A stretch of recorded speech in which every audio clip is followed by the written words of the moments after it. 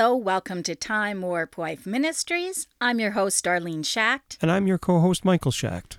And this is 5 Minute Marriage.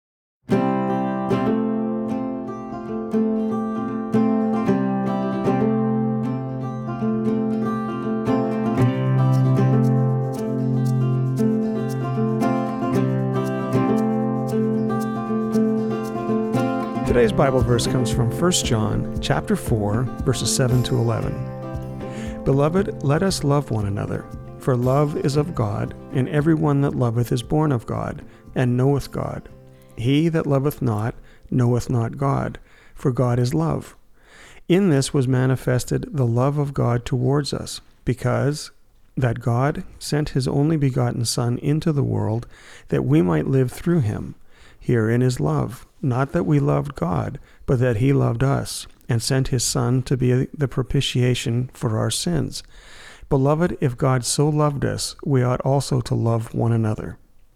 That was the most difficult read I've ever had. Because you wanted to sing it. No, I know. I want to sing every word of that. That was ridiculous. What was ridiculous? Okay, the song. What? The song, it didn't make any sense to me. I don't know if anybody... The song is wonderful. Okay, don't sing it, but it just didn't make any sense. And so I'm trying to read this and all I can do is think about singing the wonderful song. Okay. Oh, it's so good. Okay. You know what I realized that this verse says now? What's that? It says, herein is love, not that we loved God, but that God loved us. Yes. I never really understood that until now. Now I get it. Here's the thing.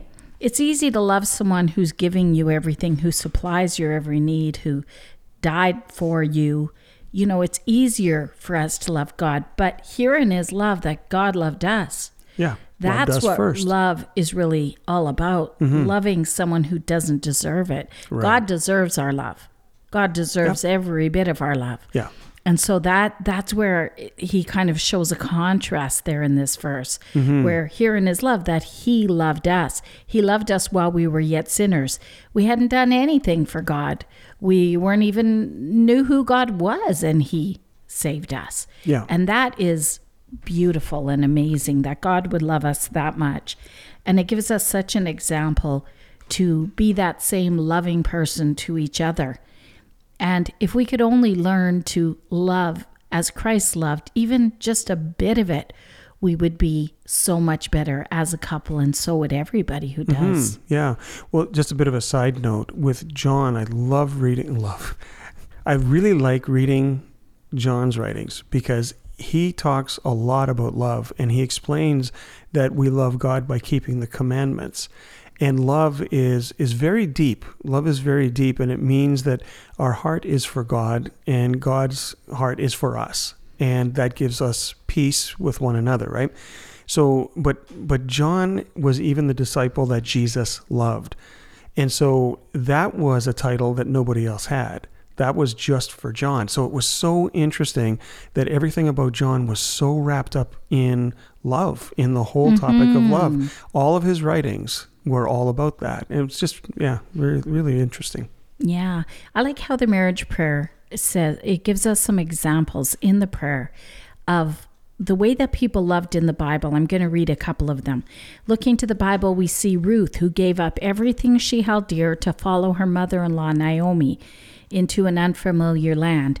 And so when I apply that to our marriage, I see that I can learn from Ruth that it means giving up the things that I might think are important, giving them up to follow you, giving up my parents or whatever it might be, anything that distracts me or might pull me away from my marriage, so that I can cleave to you and have that relationship with you.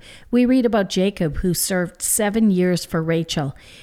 And the Bible says they seemed unto him but a few days for the love he had for her. Yeah.